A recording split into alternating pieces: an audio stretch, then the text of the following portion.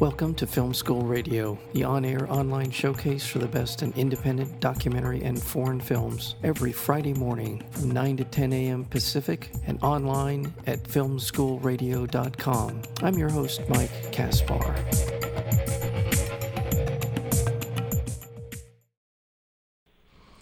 Vision Portraits is a deeply personal documentary by award-winning filmmaker Rodney Evans, also known for such films as Brother to Brother, as he explores how his loss of vision may impact his creative future and what it means to be a blind or visually impaired creative artist. It's a celebration of possibilities of art created by a Manhattan photographer by the name of John Dugdale, a Bronx dancer by the name of Kayla Hamilton, and a Canadian writer by the name of Ryan Knighton, and the filmmaker himself, who each experienced varying degrees of visual impairment. And that is the premise behind this terrific new documentary film that is coming out here in Los Angeles this Friday, August 23rd. And the film is called Vision Portraits. And we're joined today by the director and producer, Rodney Evans. Rodney Evans, welcome to Film School Radio. Thank you for having me. Thank you so much for being here. This is just a beautiful film to look at visually. It is such a warm film. And the people that you bring into this project are just all in their own way, just very wonderful, special people in terms of their experiences, but also how they're maintaining their creativity. And so, tell me a little bit about what sort of prompted you to want to make Vision Portraits.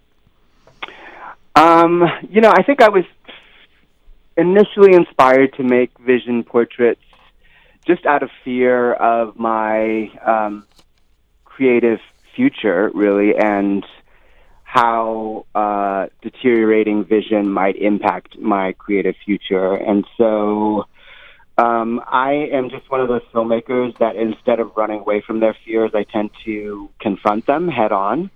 And this project was no different. So I decided to look at that what in my mind I think had become the worst case scenario. What would happen if I lost all of my vision? How would I continue to create art? And were there people out there who were either fully blind or severely visually impaired, and what was their creative process like, and how did they continue to make art? And so I sought out specific people that, I wanted to engage with and talk to about their creative process in an attempt to confront my own fears. Rodney Evans, describe a little bit about your actual impairment, your visual impairment for our audience.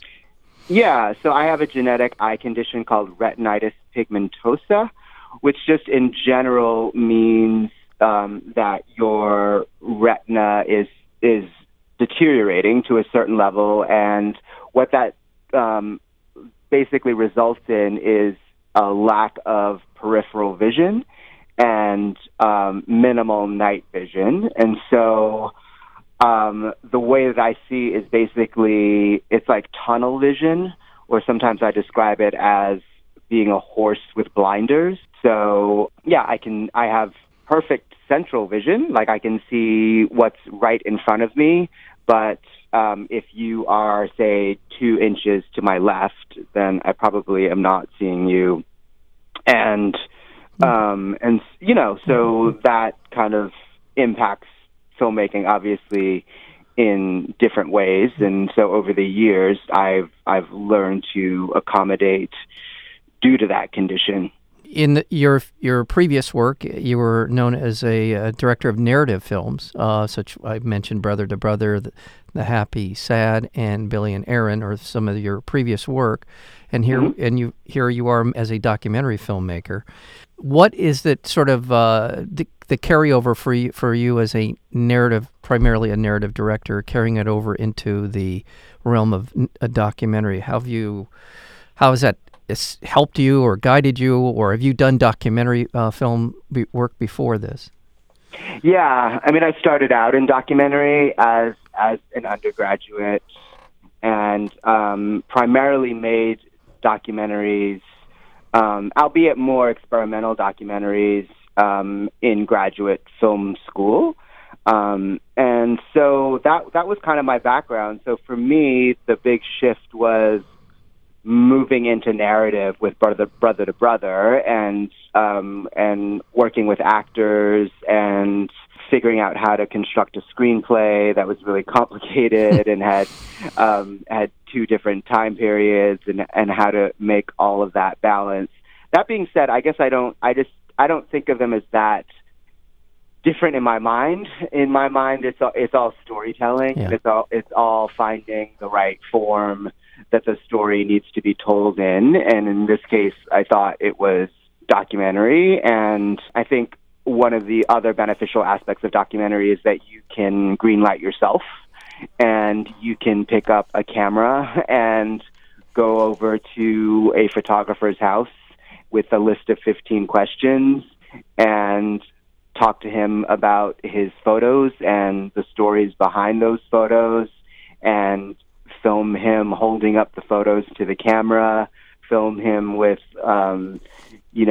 evening hour light streaming in through the window as he peruses his book of photographs, and you have a scene, right? And you've started. Whereas with fiction film, I think it just takes a lot more packaging and a lot more things to align in order for you to begin. So on some level, I feel like moving back and forth really actually is helpful to me as a filmmaker, and it kind of, they balance each other out in some respects, in that I'm not sitting around waiting for an agency to give my script to their client and for their client to read it and get back to me and let me know if they're interested, in order for the financier to feel like they have enough security in their investment, et cetera, et cetera. So all of those things don't enter the equation. I just call up a DP friend, and we get two cameras, and we get a Zoom recorder, and we go. As you're responding to that question, and you're thinking about the difference between documentary and narrative film, there's something that occurred to me, and correct me if I'm wrong, or if you think this is a correct perception, and that is, with a narrative film, there are expectations built into every day that you're filming, right? You've got a script, a certain amount of pages you want to knock out, certain way you want it to look. I would assume on balance it tends to be a little more specific, at least in your expectation and your goals. And in a documentary film, there are levels of expectation, obviously through your preparation and the questions you ask and all. You're directing, in a way, you're directing the direction of your conversations.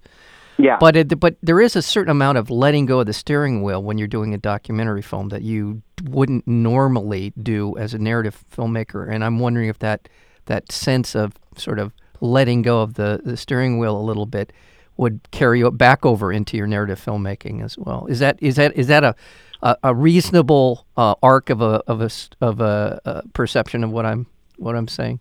Yeah. I mean, I feel like for me, I've never seen the two as that's separate, as aesthetically being that different. And I'm actually really interested in hybrid forms. I'm interested in actors embodying characters. I'm interested in letting go of the dialogue as written on the page and giving the actors the freedom to create their own dialogue within the event of a scene, right? Which is very similar to documentary, in that, people don't have scripts. They're engaging in the moment, and they're talking about a specific topic that's probably fraught with some tension.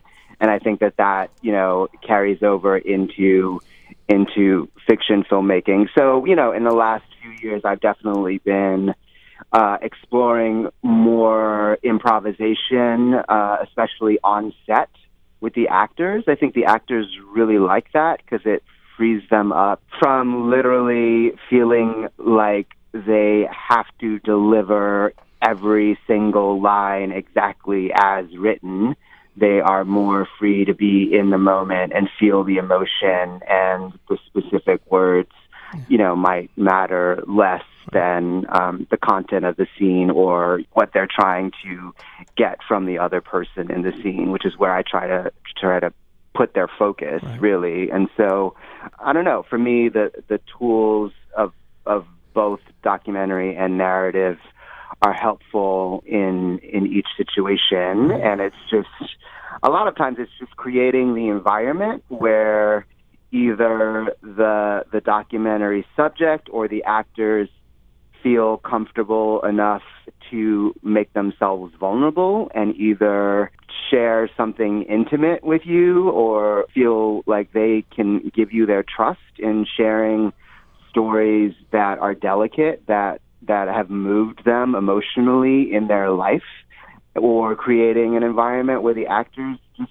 feel safe to give the best performance possible and that you're watching them and that you're looking out for them and that you're going to steer them in the right direction if you feel like they're going off course in terms of what the scene needs to be. Right. I want to remind our listeners we're speaking with Rodney Evans. He's the director, producer. I think you also did some editing in this film. The film is called Vision Portraits. It is playing at the Laemmle Royal Theater, opening today, August 23rd. Are you in town for a Q&A? I am, yeah. Well, I'll be doing Q&As both on Friday and Saturday after the 7:40 p.m. shows. So, yeah, I encourage people to come out and ask me tons of questions, share any thoughts and comments that they have in person. Absolutely. And I say this every time, that every time there's a director in town for a Q&A, that it's, first of all, it's a great film. It's a wonderful film to watch. You're in a theater with other people. You came there with somebody. You're going to talk about the film afterwards. It enhances the experience. You're going to see people in the lobby. You might talk to them about what you've just seen.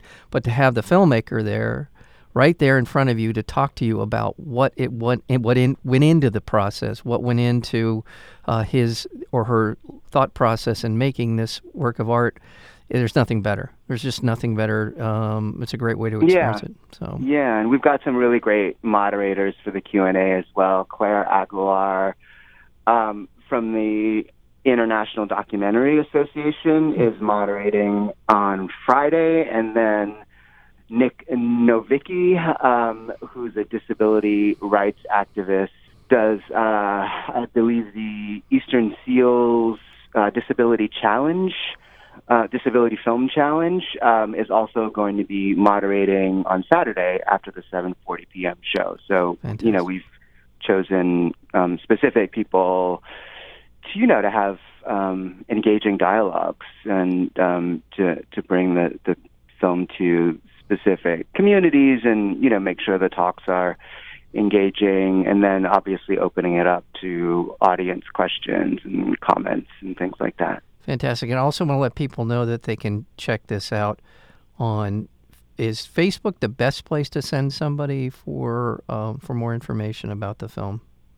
Yeah. Okay. Our Vision Portraits Movie is our Facebook page, but if people aren't on social media, a lot of the information is also on my website, which is rodneyevansfilm.com, and there's a link to the Laemmle ticket website, and the schedule and everything is just it's literally right next to the opening date on the website. And there's a list of cities that we're going to be opening in throughout September. So if you want to tell people about it, who don't happen to live in LA, because we're opening, in San Francisco on the 30th, or in other parts of the country, it's, we're going to be doing a slow rollout. So that's a good hub for information. It is. You've got you're opening on the 30th in San Francisco, on September 6th in Philly. You have Washington, D.C., Baltimore, Chicago, Scotland, and Seattle. Yeah, that's possible. Yeah.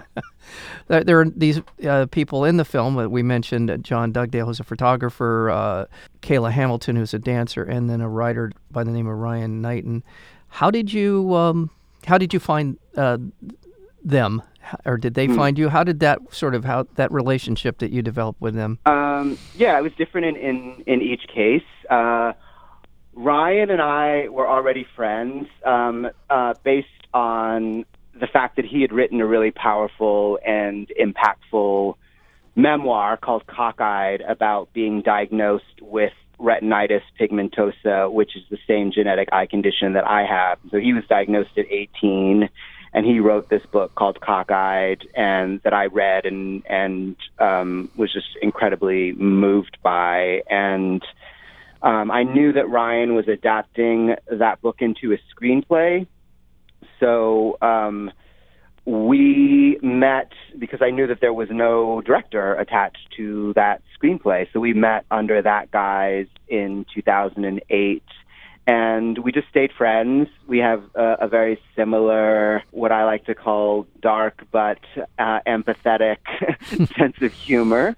Whenever he came to New York, we would just have coffee, talk about what each other was working on. Yeah, and so he was the first person that I called when I thought of the idea, and we just started brainstorming about different possibilities and characters, and it was just really galvanizing to have someone who, A, would just say yes and jump on board, and B, could collectively, get in that creative box with me and start thinking about ways that the film could unfold. And so he was just really incredible. And then John Dugdale is someone who dated my brother's best friend for over 10 years. So I just asked my brother's best friend, Daryl, to put me in touch with him. And so John and I had lunch and hit it off.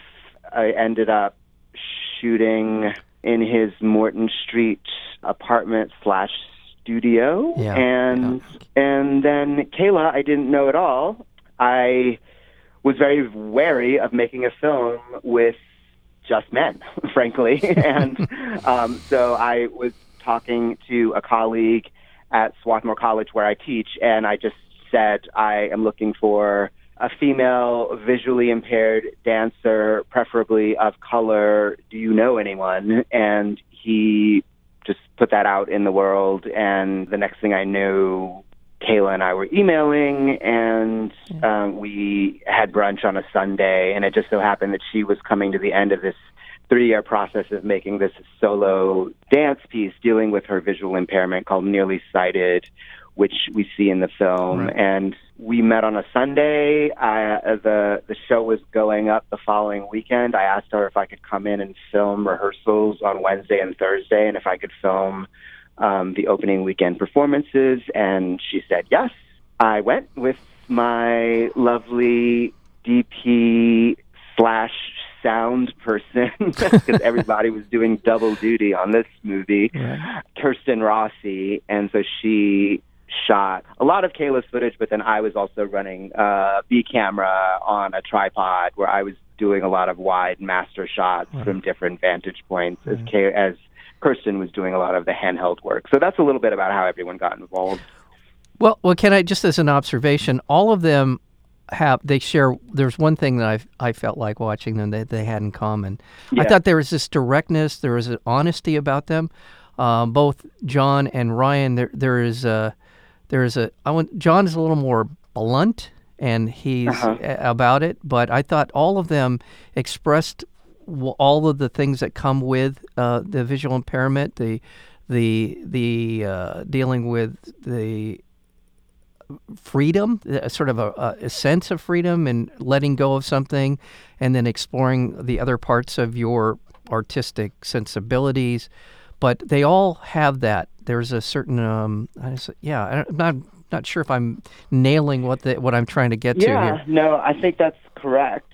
I think part of that comes from the fact that I'm a visually impaired filmmaker, and that there is a certain intimacy and trust and in a shared experience that I have with them that establishes an intimacy and a trust in the conversations that we were having. And frankly, I think that is one of the things that made me become more of a character in the film, in that I was getting specific kinds of conversations And there was a specific kind of vulnerability and trust and intimacy to the conversations that I think a fully sighted filmmaker who just came in from the outside into this topic would not be able to have access to. Yeah. And frankly, Kayla even told me, she said, if Rodney wasn't visually impaired, like, I wouldn't have done this film.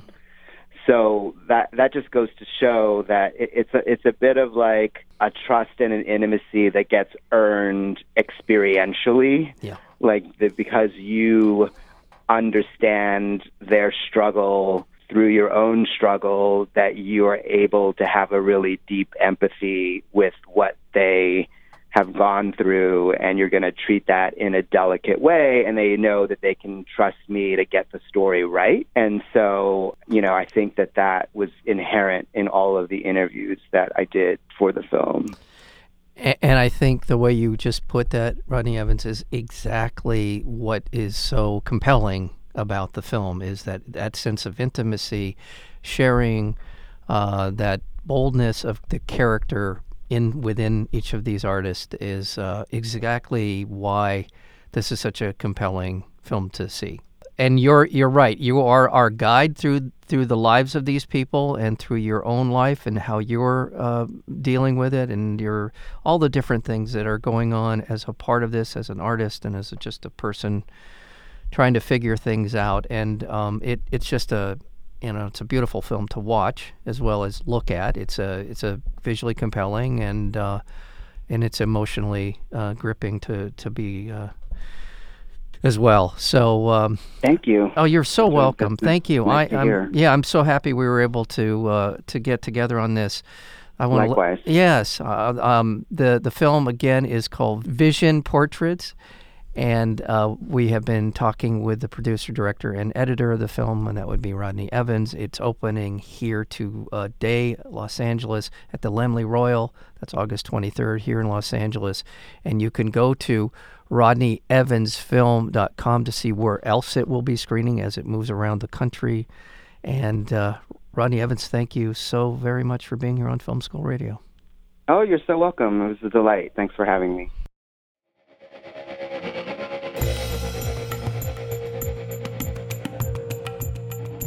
You've been listening to Film School Radio, the on-air online showcase for the best in independent documentary and foreign films. You can find out more about the program at filmschoolradio.com. I'm your host, Mike Kaspar. Thank you for tuning in, and we'll see you next week with another edition of Film School Radio.